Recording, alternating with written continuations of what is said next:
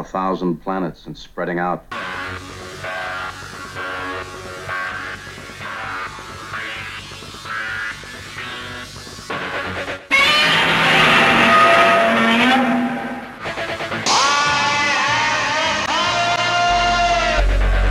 Open the pod bay doors, Hal.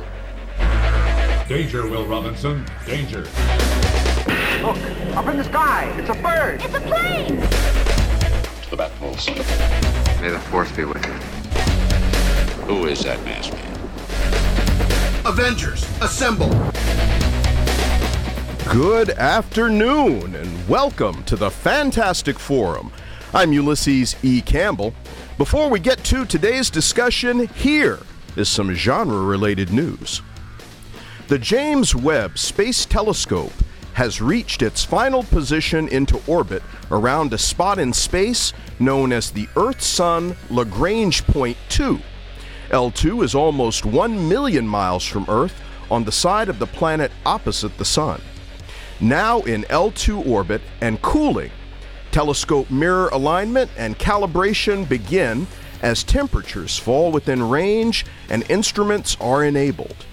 You can track the progress of the telescope via a link on the FF social media pages. And while you're there, if you haven't already, like us on Facebook and follow us on Twitter and Instagram. We love to be liked and we like to be followed. Percy Jackson and the Olympians, based on the novel series by Rick Riordan, has been ordered to series at Disney+. Casting is underway now. The announcement was made by Riordan via a video message. The live-action series tells the story of a 12-year-old modern demigod who's coming to terms with his newfound supernatural powers. 2 books from the series have previously been adapted into feature films, grossing over $400 million combined worldwide. Riordan will co-write the pilot. Spider-Man: No Way Home reclaimed the #1 spot at the domestic box office last week from Scream with a $14 million weekend. Entering its 7th week of release, the film has earned a whopping $724 million domestically and $1,694 million worldwide. Somber anniversaries this week, as January 27th marked 55 years since the fatal launch pad fire which killed the crew of Apollo 1 in 1967. And January 28th was 36 years since the crew of the Space Shuttle Challenger was lost in an explosion shortly after its liftoff in 1986. Minnie Mouse will be making a temporary switch to a blue pantsuit designed by Stella McCartney.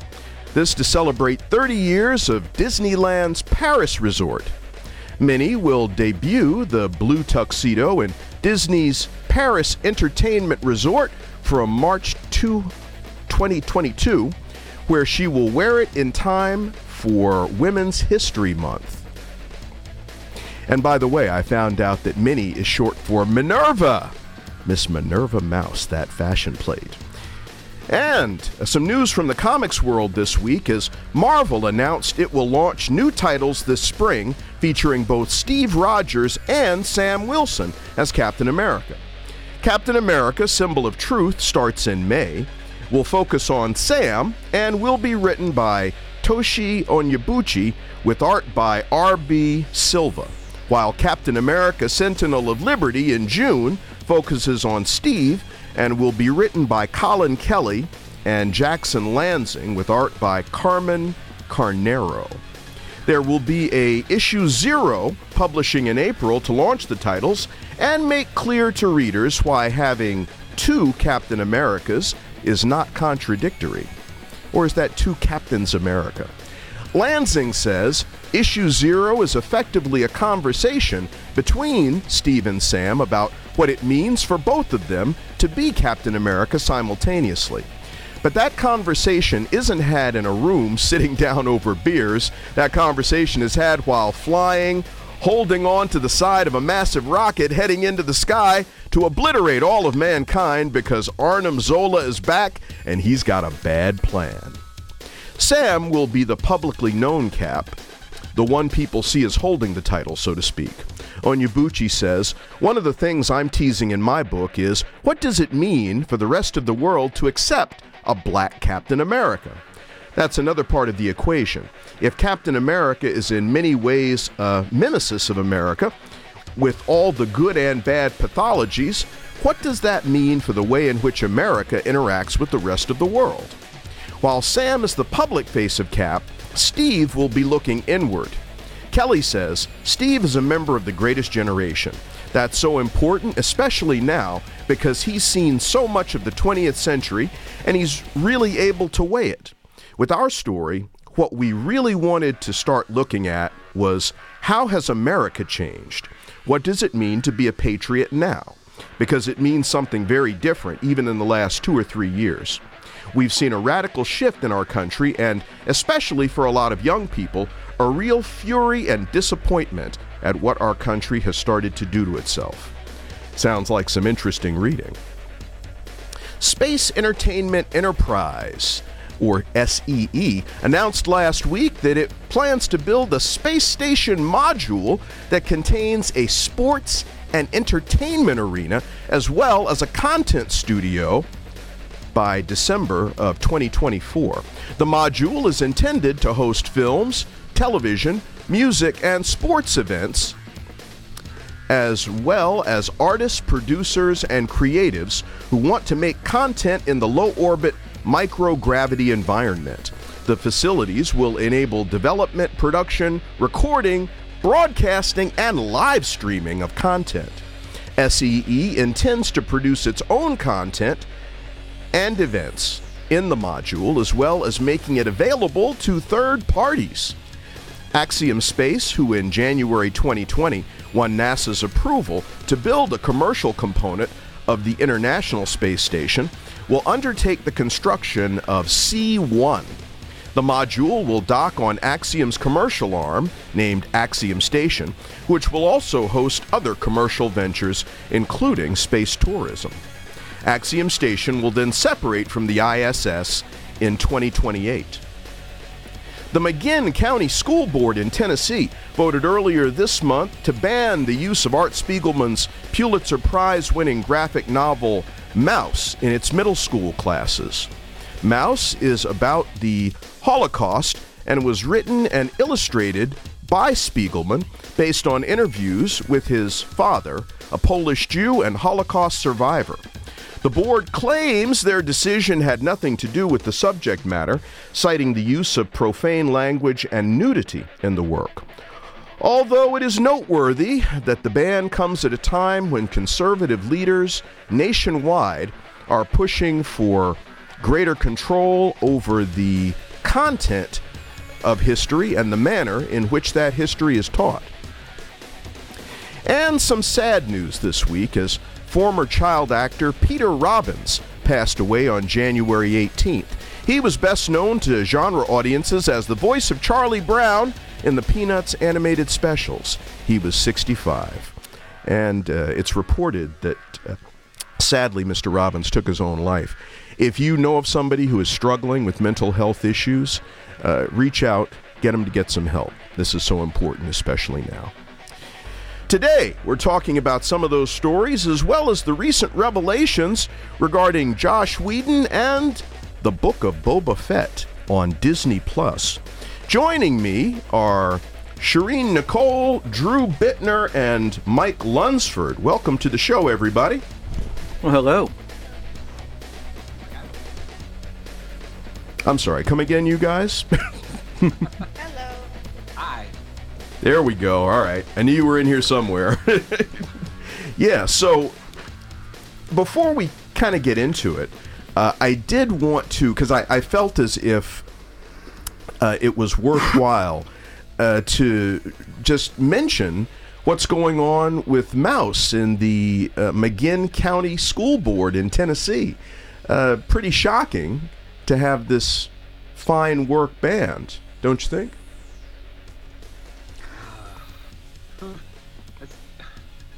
That groan is the best way I can describe it, because I'm so tired of having this conversation of anti-Semitism dressed up as, we're just trying to protect the children. Like, I'm so sick of hearing it. I'm so tired of it. It's so old. This is so ridiculous.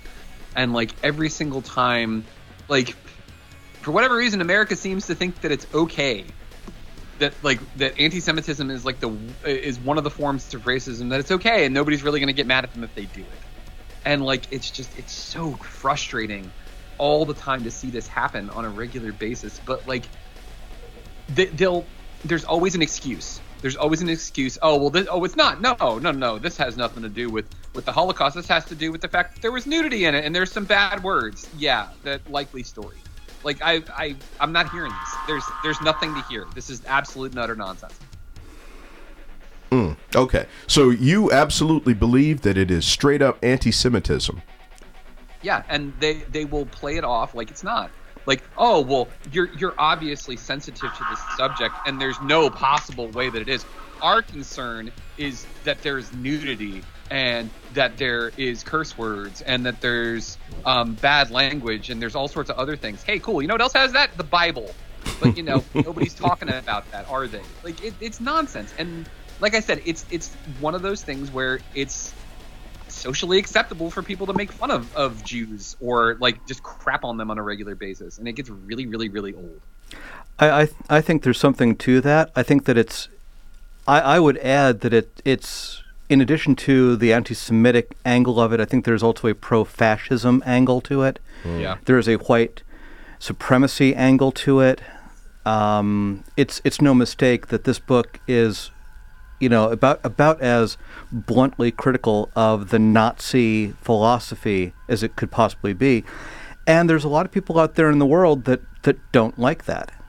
They don't like to have the actual truth of who the Nazis were shown to the world, and they'll do their best to squelch that. So I think there's probably some anti-Semitic angles to this. Sure, I think at the same time there's probably a strong pro-fascism, pro-white supremacy angle to it. Yeah. A lot of what's happening is that books are being banned in various states for various reasons that all add up to people standing up for themselves or the erasure of history. So that's what we're talking about here, the erasure of accountability from white supremacist ideas or even white first ideology or even white privilege, where you have books like Dear Martin by Nick Stone that is also being threatened to be banned, right? So you see a kind of systemic attempt to quiet the accountability for the horrific things that this country and the world has done to religions that are not mainstream, to BIPOC people, to queer people. It is happening across the board, and it is a very big problem. Mm-hmm. Yeah, I 100% agree. And, like, to point to this as well, in Texas not too long ago, they were upset that kids were being taught the Holocaust because they should be taught both sides of the story. There is not a both sides to the story. There's one side of what actually happened, and they're like, yeah, but we should be able to hear what other people think, because some people believe that it didn't actually happen. And, like, the fact that that's even a conversation just shows, one, how horribly backwards our public education system is in this country, but two, how easy it is for people to forget. What do we say all the time? Lest we forget, in remembrance, lest we forget. And we did forget. We just blew right past it like it was nothing. Well, they're trying to erase it, aren't they? Yeah. Worse than forgetting is erasure, so that something is obliterated, right? And that's what we're dealing with, and that's what is horrifying, because that means they're revving up to try to do these types of things again. And we should really make it clear that genocide is not an opinion. Genocide is an atrocity. It is a horror. It's not an opinion. Nazism, it's not an opinion. It's not a stance. Agreed. It is the mass murder of people to the point of genocide. Well, I do want to add to that. Sorry, Drew. I wanted to add to that real quick too. Is so often people And I need to make sure that I do this as well. So often it becomes a Jewish thing where it's like, oh, well, the Holocaust Jews. No, it wasn't just the Jews. It was people of color. It was people, the LGBTQ community. It was anybody of Gypsy heritage. It was basically anybody that wasn't of the Aryan race. So I want to make that clear too, that you're not just erasing one people's struggle. You're erasing countless people who were destroyed in favor of this thing, and it keeps rearing its ugly head. We fought this war. You thought it was done. No, it turned out it just came over here and wiggled its way in very, very insidiously to stay around for almost 100 years now. And look at the timing. Yeah, right? Well, what do you mean, Shireen?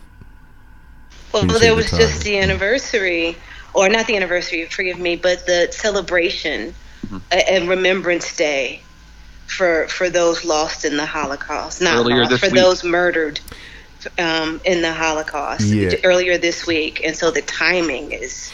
Well, the only thing that I'm going to say, because I agree with everything that everybody said, the only thing that I'm going to say about this timing issue, because I've heard some other people talking about that, it was actually earlier this month on January 10th that the McGinn County School Board took this vote, which was unanimous, by the way, 10-0. But the reporting of this particular story... That's the same timing, though, Yuli. I mean, being a few weeks ahead is the American way of brainwashing people. But I know Drew had a point, too. Mm-hmm. Well, I mean, there's a couple things to this, and I think Mike... Drew, hold that thought 1 second. You're listening to Fantastic Forum on WERA 96.7 FM and streaming via WERA.FM. We are your community radio station. I'm Ulysses E. Campbell. I'm joined today by Shireen Nicole, Mike Lunsford, and Drew Bittner. And Drew was just getting ready to make a point. Okay. I think that one thing that we can definitely agree on is that it's not a mistake that fascism is resuming, that authoritarianism is picking up speed now, because the generation that recognized it and fought against it is dying off. You know, the people that experienced those horrors most directly and understood them best are gone. And so people born today who live in a world of, relative comfort, softness, and everything else don't see the dangers here. And so it's easy to mislead and to stir up passions that are misguided, because people are bored, they are unchallenged, they have nothing in their lives except seeing the world going not the way they want it to go, because they're not getting millions of dollars and becoming famous and so on. And so as a result, they are angry, and a lot of that anger is being turned against other people, because it's very, very easy to divide communities against each other. And the upshot for me is that, this is frankly part of a political attack on professions of expertise and knowledge and skill.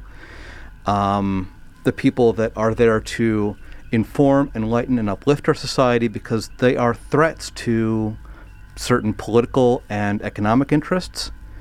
And as a result, they are always going to be under attack. And it's up to us as a society to protect and defend them against, frankly, people that are the enemies of civilization. Well, I see this as there are a couple of different issues here. And this twisted notion of the fairness doctrine that you mentioned, Mike, where, let's look at both sides of this, where, or frequently, this isn't something that the people who are interested in controlling school curriculum and banning books want to hear about. I mean, they don't really want to hear both sides. They're only interested in this other side when the one side that is currently in the forefront is not one with which they agree.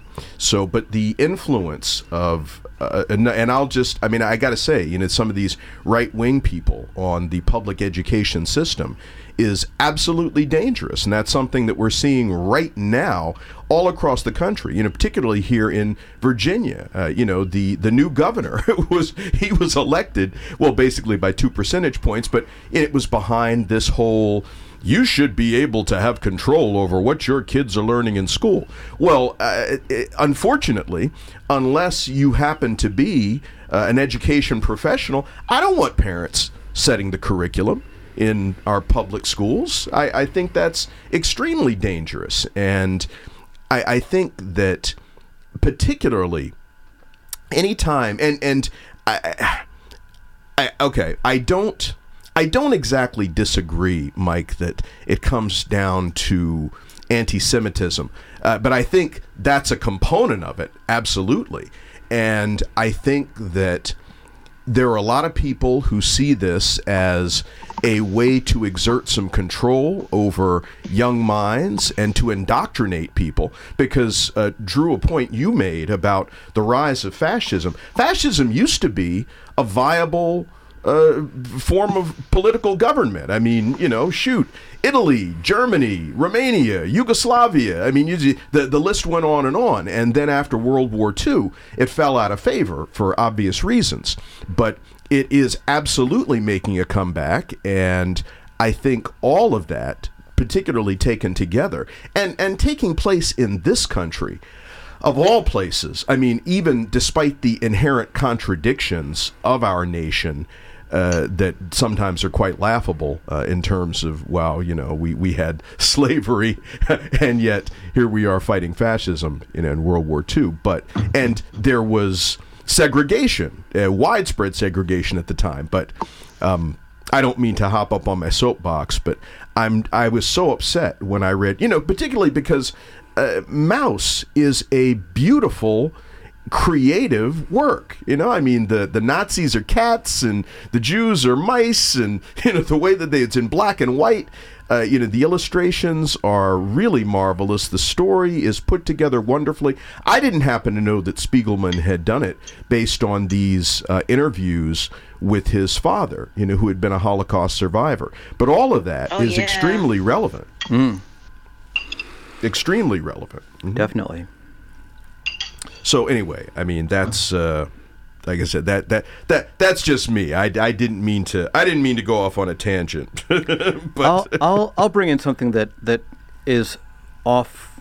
May seem off, but I'll bring it back around. So trust me on this one a little bit.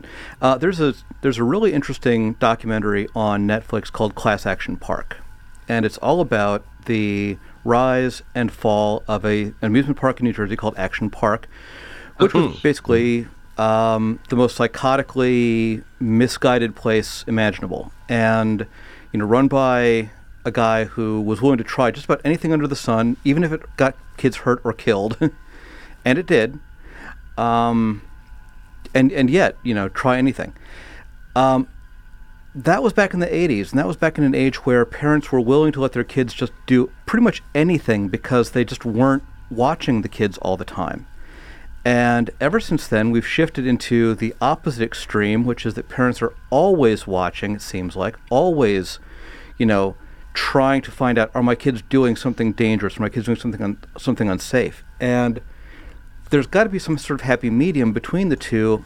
And I feel like this banning of Maus is in part an attempt to protect children from something that their parents think is dangerous or controversial or represents ideas that make them uncomfortable.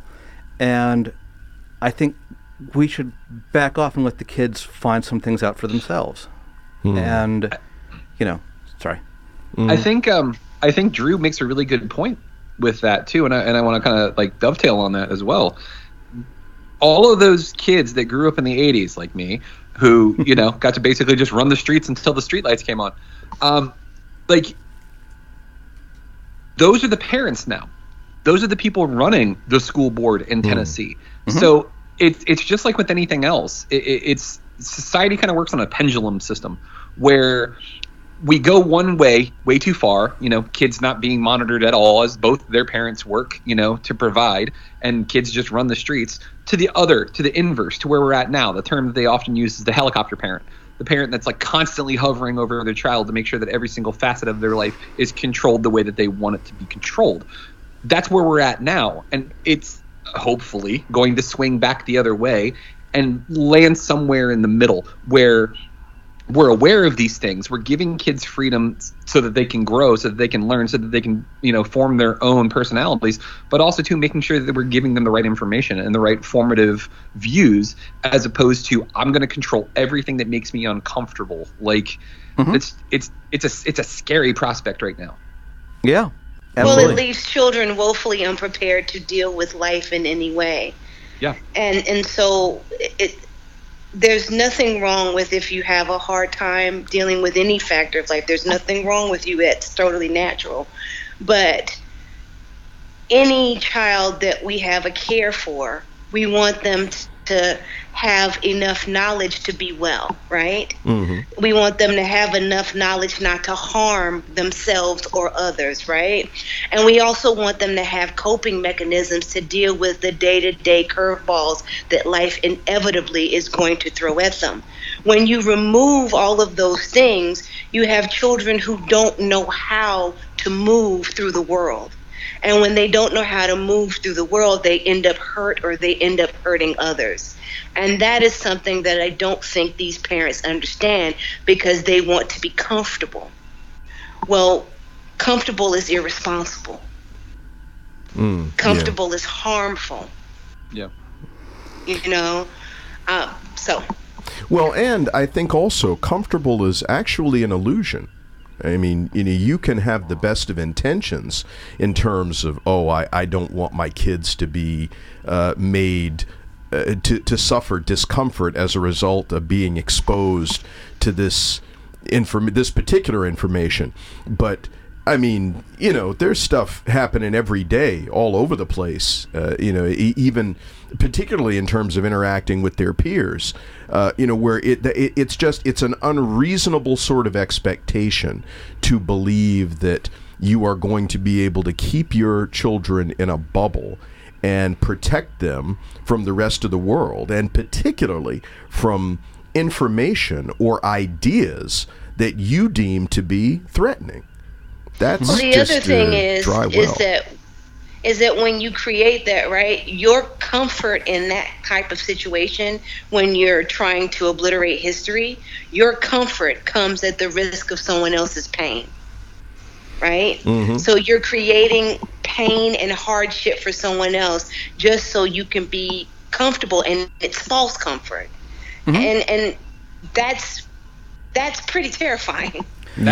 I mean, honestly, though, if you wanted to narrow down the way white people manage history in the United States, that's it in a nutshell. Because what is the lost cause narrative? The lost cause narrative is, well, there's no way that my relatives who did these things, who grew up in the South, they couldn't have been bad. So obviously that's not the reason that they did this. It was because of states' rights. And actually, no, slaves were treated well. Like, let's create this story because I don't want to feel guilty, because we weren't the bad guy. I can't believe it's a very selfish mindset. It's a very narcissistic mindset to think that you had to have been perfect throughout history, and your ancestors had to be perfect throughout history, because then there's no growth. Like, you've never grown, you've never improved, you've always been perfect, and that's awful. Master race. It is. And it's a pathology, right? Because it's a pathology because, as Mike just said, you say the Holocaust didn't happen so that you can create this false idea or ideal ancestor, so that you are actually taking a horror and saying that it wasn't bad because your ancestors did it and they couldn't have been bad. That's sick. Well, and I can speak to that personally, because my family is from both the North and the South, and the southern half of my family. We had plenty of people. We had some people that were on the Confederate side of that argument, and at least one family member that very probably owned some slaves. And the thing is that you look back and it's like, I can't defend the actions of that ancestor or that distant relative. I can't. And the fact that other people can't get past that, I think, is a big part of the problem. I agree strongly that it's like, I love my family, and this is saying I don't love my family. By acknowledging they did something bad, I mean, objectively evil, means I must not love them. And, that's that's a ridiculous connection that people feel they have to make, and I feel like, I can acknowledge that members of my family did objectively awful things. They fought on the wrong side of a terrible war. And it doesn't mean that I don't care about my family. It just means that I can be honest with myself and with history and say that, yeah, they were human beings who did terrible things. They're still part of my family. So, there's that. Yeah. There's always that tension there. Mm-hmm. Well, I think, at least for me, the other thing is the way that this plays into the false narrative of the existence of a cancel culture, is the other thing. Because, it's not reasonable. I mean, and on the one side, you've got people who want to suggest that there's some sort of culture police or folks who are looking to check on political correctness at all time. And if you are deemed to be in violation of that, then here's the radical left going to come along and they're going to cancel you. And whether it's the name of your sports team or the flag of your heritage or whatever, it's like, oh, these rabid liberals, they're just going to come and they're going to take your stuff. I think it's a great bridge to our next conversation. And I did that deliberately. But hey, look at that segue. Yeah, I ain't new at this. So that musical cue means that it's time for us to take a short break. Of course, Fantastic Forum comes to you via WERA 96.7 FM in Arlington, Virginia. We're a community radio station, and among other things, that means that we are non-commercial. We rely on the ongoing generosity of our underwriters, sponsors, and listeners like you for the totality of the operation of the radio station. Visit the website at WERA.FM or that of our parent organization, Arlington Independent Media, at arlingtonmedia.org. Find out how you can make your tax-deductible gift in support of community media today. But we're going to pause here for a moment to acknowledge our underwriters and to promote some of the other fine WERA shows coming up later this evening. But don't touch that dial, because Shireen and Mike and Drew and I will be right back right after this.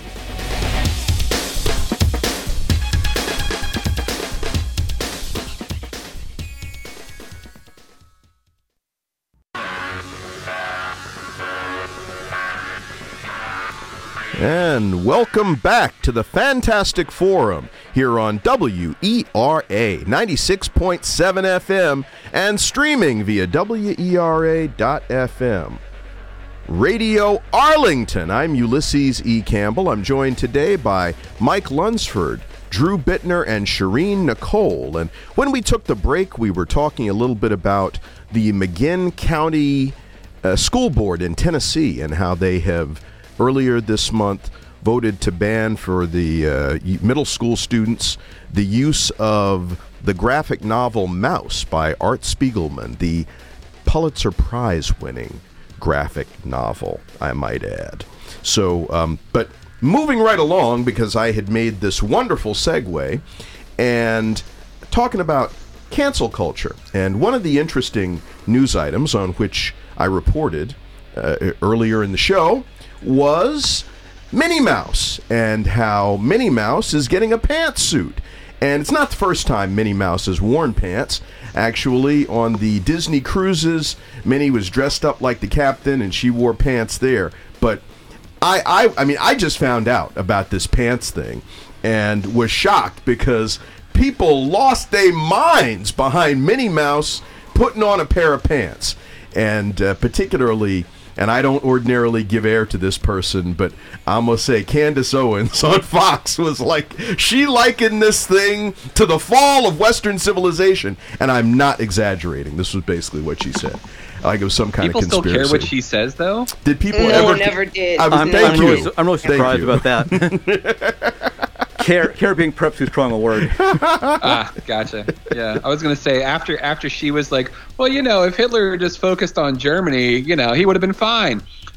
Did she say that? She did say that. And after she said that, I pretty much never listened to another word she ever had to say. So, and then tried to defend herself. She was like, well, if you were listening to what I said, you took it out of context. I was like, no, you don't get to talk about him and then try to play the context game. No, it doesn't work like that. Sorry. I've been trying to figure, and this is the last thing I'm going to say about Candace Owens, but I've been trying to figure out for years whether she's trying to get paid or whether she really believes this nonsense. And I can't tell.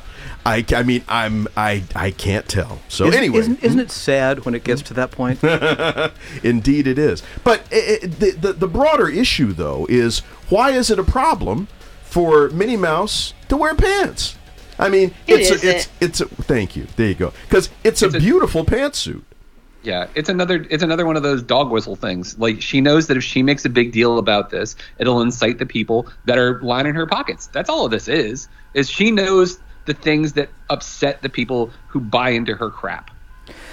Exactly. So that's why it's an issue for her. It's like, just ask yourself, who's going to get upset about this, and how can they get spun up, and who will they give money to hear more garbage like this? And the answers are pretty much all the same all the time.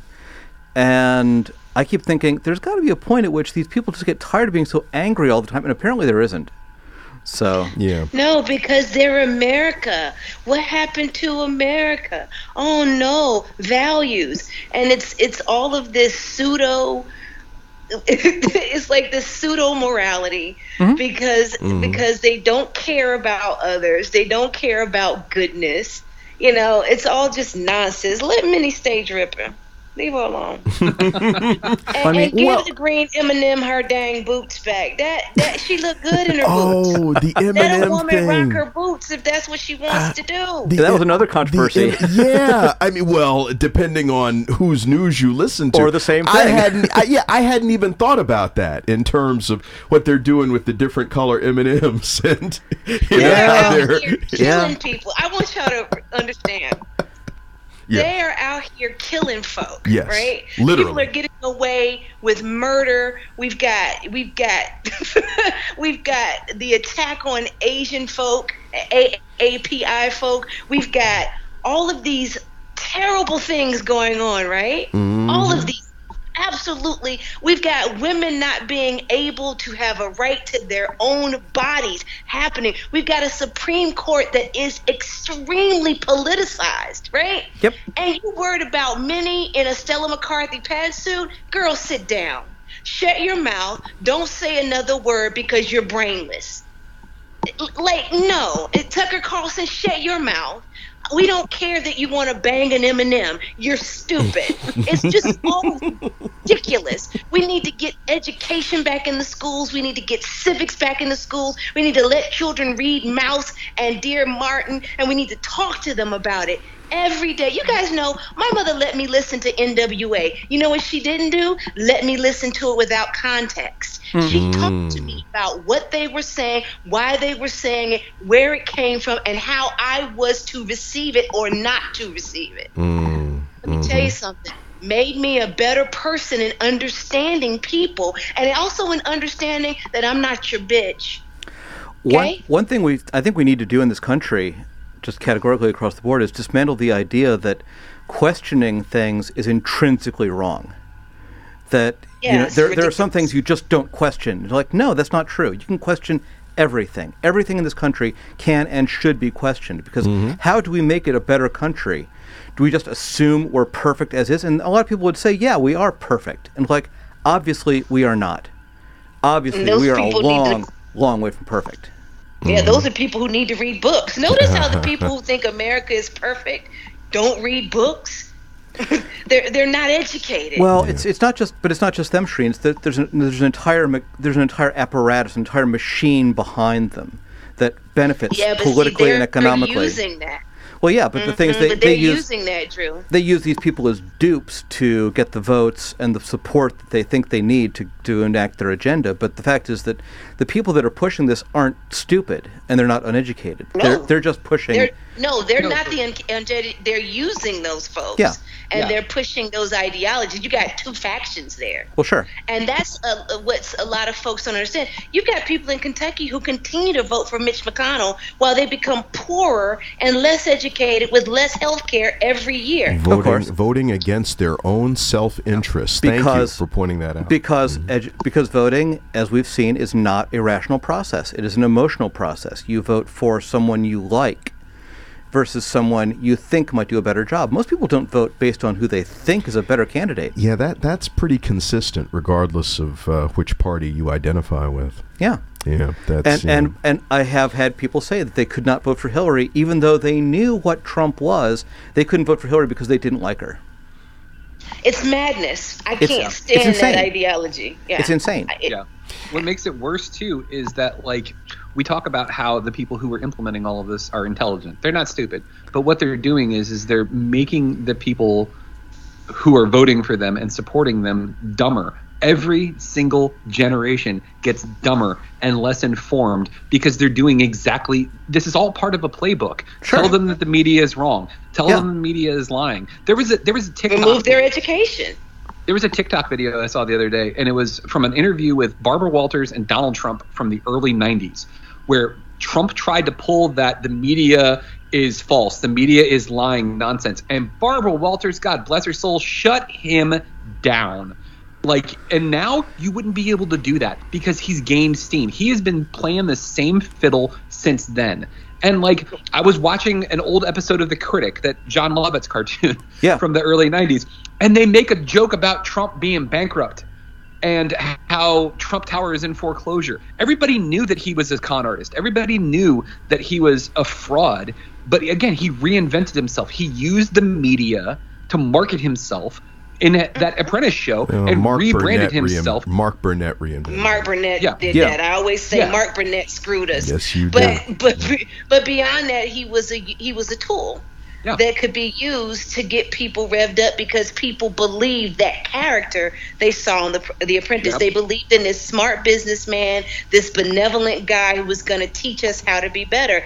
And people really took to that. That shows you the power of storytelling. When people say it's just a TV show, it's just a book, there's power in storytelling, and that's why the education is so important. To Mike's point, every generation has had more education, more health care, and things like that removed.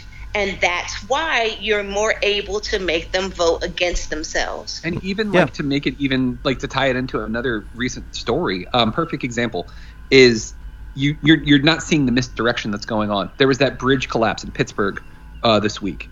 And everybody's like, well, I don't understand how this can happen. Didn't Obama put in place a transportation bill that would have given them money? Yes, he did. But it's the state's right to put the money into place and to allocate the money however it is that they see fit. Since they got that money, the state of Pennsylvania has reallocated their money from the Department of Transportation to fix things like bridges into their police force. I was just about to say, we're getting robot dollars. Police dogs instead of better bridges, and then people die. Yep. You got to have that. No, it's important. You got to have robot police dogs. That's super important. Bridges? No, who cares about the bridges? Like, it's all happening right in front of our face, but none of us are paying attention to it because, again, it's all this misdirect. Mm-hmm. Hey, okay, two things. You're listening to Fantastic Forum on WERA 96.7 FM and streaming via WERA.FM. We are Arlington. I'm Ulysses E. Campbell. I'm joined today by Drew Bittner and Shireen Nicole and Mike Lunsford. Shireen, you were going to say something, and then there was a point that I had wanted to make about what everybody was saying. But please, Shireen. I'll keep it succinct. The problem with American government is this. We are reactionary. We're not preventative. Americans don't believe in putting anything into preventing things. We only believe in reacting when a bridge falls down, right? But we just fix the bridge. We don't fix the system around it, right? What's happening now is you've got government officials who tell you when the bridge falls down, not only do they tell you it wasn't their fault, but they tell you it was somebody else's fault. Well, they're eager to blame the last administration. They're like, oh, these guys stole the money and misspent it and put it into other things, and that's why we voted them out of office, because they're terrible, terrible people. Exactly, and by the time you get out of that misinformation whirlwind, nothing has gotten fixed. Yeah. Mm-hmm. But the police have got new police dogs and somehow tanks. Yeah, and apparently robot police Robo dogs. police Yeah, dogs. top That's what of I that. meant. They've gotten robot police dogs and apparently tanks. Yeah. It's just funny that like the same people who are screaming about cancel culture and how bad cancel culture are the ones who are on the school board in Tennessee canceling Mouse. Yeah, well, and that's one of the contradictions.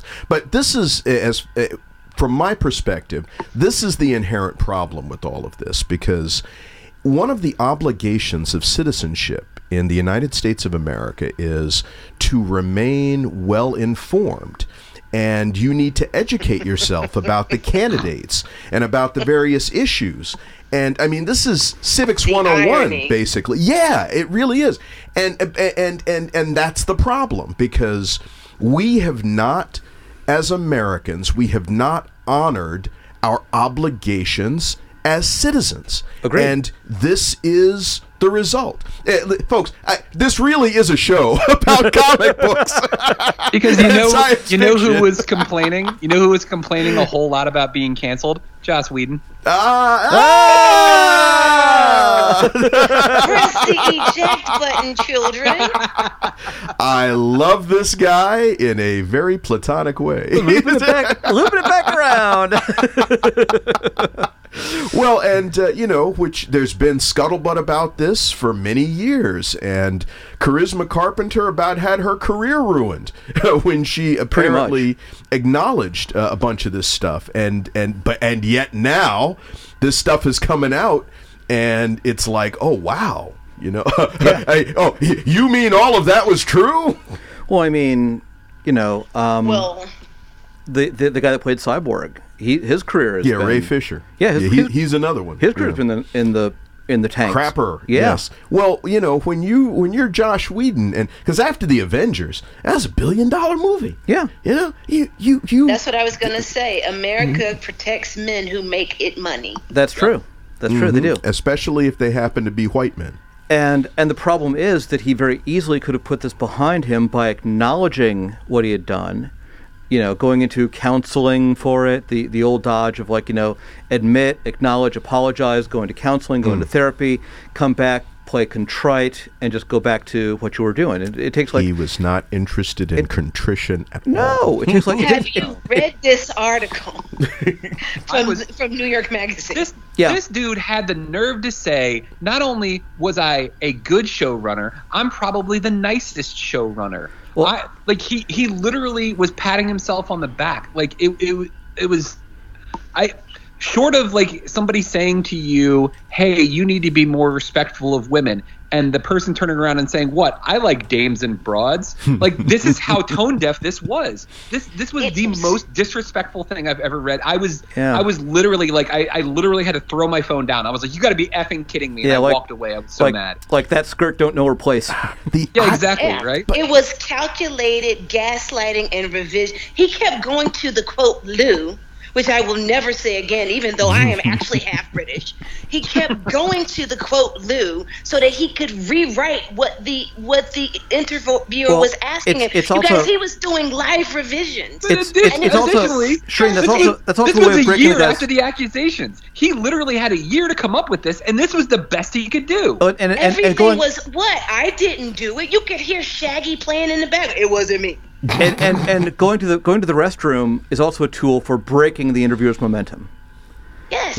It's a way of stopping things cold, and then you have to start up again. And by then, the interviewer's like, "Well, okay, where was I?" And then, "Oh, we were talking about," and yeah, but that's old news. Let's move on. And then he weaponized PTSD by saying it was a tool that he had been taught by someone that when he felt uncomfortable, he should go to the bathroom, which is, hey, everybody, feel sorry for me. He's not the victim here. The man said, I felt like I had to be a predator to these women. I felt like I had to. And we're supposed to go, oh, poor you. The man is unwell, and he has done so much harm to so many people, and that article was him singing it out. And what is deeply troubling is that the writer tried to be as objective as possible, and it still was so damning to this dude because this is how horrible he is. He still came off like Colonel Jessup on the witness chair, in the courtroom scene. Oh my God. Yeah, it was mortifying. Yeah, it was absolutely awful. And any person who has ever had to deal with a narcissist in their life, or who has been gaslit, or who has ever had to deal with this sort of abuse, like, I almost wanted to tell people, don't read this article, because it's going to trigger you, because it is that bad. Like, it read so smarmy and smug, like. And honestly, like, it disgusted me to the point that there are so many people that have, like, just revered him and put him up on this pedestal. Oh, Joss can do no wrong. Firefly is great. Buffy's amazing. He saved the Avengers. Like, just for a second, and I swear to God I'll stop. Just for a second, watch Avengers 2. Watch Avengers Age of Ultron. And watch that scene with Banner and Black Widow at the Barton estate. Watch that scene where they're talking and tell me that that's not Joss Whedon. Everything is Joss Whedon. Basically him standing in that role of Bruce Banner. Like, that is so him saying, look, I'm a great guy. I'm a great guy. I'm a great guy. Like, I'm telling you, that's what he did. And you know what's most telling? That writer from one of his shows who could not decide whether he was bad or good. The way that she had been programmed to believe in him, but then she kept going, well, maybe he was terrible. Well, I don't know if he was terrible. Maybe I'm just, conditioned. That is it in a nutshell. That is what happens to women in these industries with these predators, where you don't even know what's right anymore because society tells you that they're great and you're supposed to cater to them. Mm-hmm. The irony of all of this, for me, I mean, and it's, I suppose, a relatively minor thing ultimately, but is that Buffy the Vampire Slayer was the first show that I watched where I really felt like the female lead was empowered, and this was a show that, I mean, this was a strong woman who was kicking butt and taking names. And I mean, I guess the closest I had seen, before was sort of Charlie's Angels, but they were, I mean, even though they were three little girls who went to the police academy, they all still looked like models. I mean, well, Buffy looked like a model too, but she was fighting a lot harder, and you didn't see the Angels. They were solving crimes and whatnot, but they weren't. I mean, they had Charlie they were working for, and there was Bosley, and Buffy was just a more empowered character. And so yes. No, I'm sorry, I didn't mean to interrupt. No. You were going to say you have to what? Well, you have to understand that a person can be a great artist and a horrific person. And that's what I think people don't understand. You can like someone's work and they can still be a horrific person. And I think that it was harder to see who Whedon is at the Buffy level, because that's like at the beginning, before he rose to such huge prominence, that all of who he is started to come out. He felt like he should hide a large portion of his horribleness when he was doing Buffy, even though little snippets of it always, kind of leaked out into the work, right? But he was still holding the door for his staff. He was still, taking the door that his staff was holding for him and holding it for them instead. There came a point where he stopped doing that. So over time, we got to see more of who he is, and he started hiding less. And so one thing that people really need to understand is that just because you like their work, their music, their art, their shows, doesn't mean they're a good person. It just means they're a good artist.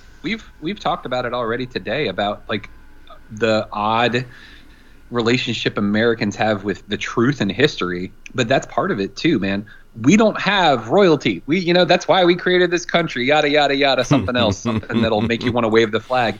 Like, we don't have royalty, but boy, do we put rich white people up on a pedestal, and boy, do we put celebrities up on a pedestal, and we idolize them, and we create this, like, we deify them to make them perfect.